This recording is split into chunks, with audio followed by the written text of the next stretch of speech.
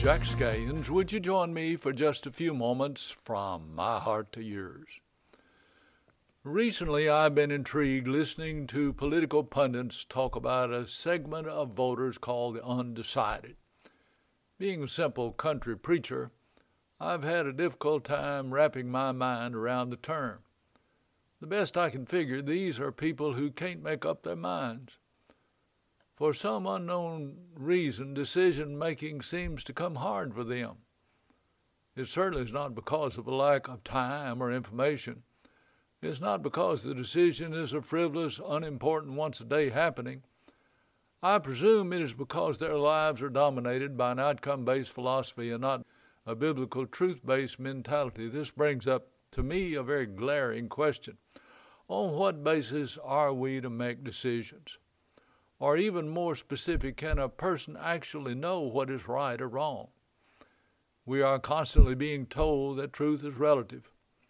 If this is the case, then that individual who believes abortion is simply a choice is just as correct as a person who believes abortion is the murder of a human being. Accepting homosexual relationships and sexual promiscuity in general to some is a lifestyle as legitimate as a man and a woman in marriage being the only accepted area of sexual expression. Religious inclusion of all beliefs holds just as much weight as the narrow thought that Christianity is the only way to heaven if decisions are to be made on personal preferences. Are we bound to a code of truth or free to set our own code based on the circumstances of the moment or a whim created by social evolution? Are decisions made by having the loudest voice, through intimidation, or by rock-solid facts? Personal and national debt is an appropriate financial strategy, some say, while others hold to a conservative debt-free policy. Some hold to global internationalism, while others are proponents of a fiercely nationalistic spirit. How can these and other differences be solved? First and foremost, all decisions are drawn from one of three wells: personal mindset from environment and genetics, dominant influence of parents, teachers, and others, or a set of principles drawn from the omniscient God of heaven. All generally make up our persona. On topics of cardinal importance, the Bible does not present shades of gray. For instance, Jesus declared in John chapter 14 that he was the only way to heaven, not one of many ways. He declared emphatically, there is neither salvation in any other, for there is none other name under heaven given among men whereby we must be saved. Some who wish to justify a hodgepodge of religion will cry, well, that's too narrow. True, it is very difficult to be undecided when faced with absolute truth.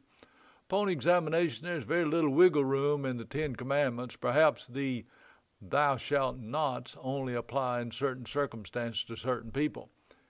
Can we just pick and choose which we feel like obeying and be undecided on the rest? The Bible was written over the course of 1,500 years by approximately 45 human authors, covering 3 geographical continents.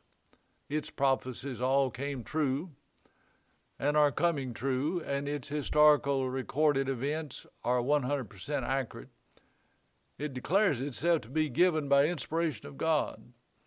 The phrase, the Word of God, was used 44 times in the New Testament, 15 times in the book of Acts, and more than 500 times in the first 5 books, 37 times in Psalm 119, and 1,111 times in the book of the prophets, and more than 3,100 times in the Old Testament.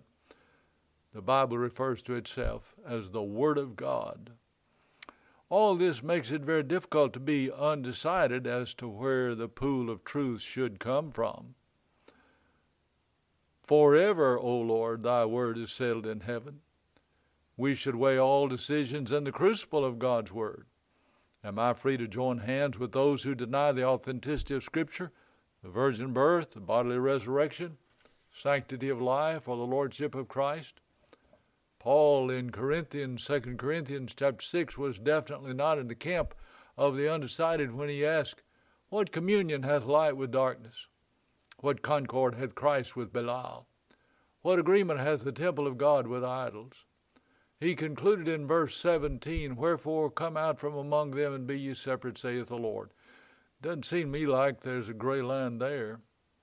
In reality, decision-making on any level is an easy matter for a true believer. When Martin Luther was faced with the decision to bow his knee to the Pope or bow his knee to Christ, it's recorded that he spoke these words, Here I stand, I can do naught else. God help me, he stated. In his martyrdom, Polycarp, a student of John, was told to recount his faith. He is recorded as saying on the day of his death, 86 years I have served Christ, nor has he ever done me any harm. How then could I blaspheme my King who saved me? Down through the century, millions have decided in life and in death to live by biblical principles regardless of the cost. I can certainly understand the difficulty experienced by unbelievers. They have no moorings and are constantly afloat in a sea of change. Every bit of indecision is a decision to depart from solid ground and to walk deeper into the quicksand of uncertainty. After a half century in the ministry, I have yet to be presented with a decision that does not have its answer in precept or principle in God's Word. You can pick any topic you want to, and the answer is there in its pages. Often conservative fundamentalists are accused of being narrow, to which we plead guilty to every charge. Truth is narrow, which explains why all who hold to secular relativism despise it. Humanism has 5 tenets: atheism, evolution, a morality with no absolute self-autonomy of man, and one world government or internationalism. And being a Bible believer, I have decided years ago against all 5. And will not establish union with those who embrace them. In a political correct world striving for inclusivism, many ignore common sense truth. A biblical worldview will instantly hold the answer with no room for indecision. The answer to life's questions are predictable when coming from an open Bible. Occasionally a decision can get a bit complex when the choice is between good and better or best, but there should never be indecision when the choice is between good and evil. I often think of my dear mother, who had no formal education past the 6th grade, but always seemed to know what was right and what was wrong. Supreme Court justices struggle with issues my mother could have answered in a moment. I fear for our nation.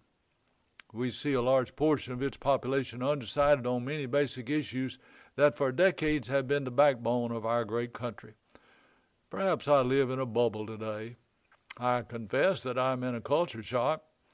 True, I am puzzled when listening to others expound about being progressive when it seems like digression to me. There are stern warnings from Scripture and from history to the nations that forget God.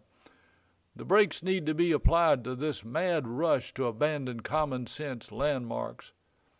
Is there a new set of norms? If so, expect a totally new set of consequences.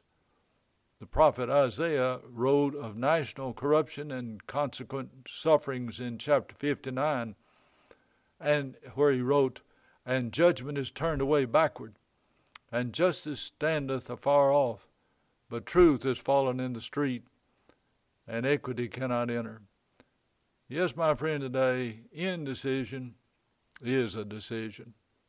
This is Jack Scallions. I want to thank you for allowing me the opportunity today to share a few moments from my heart to you.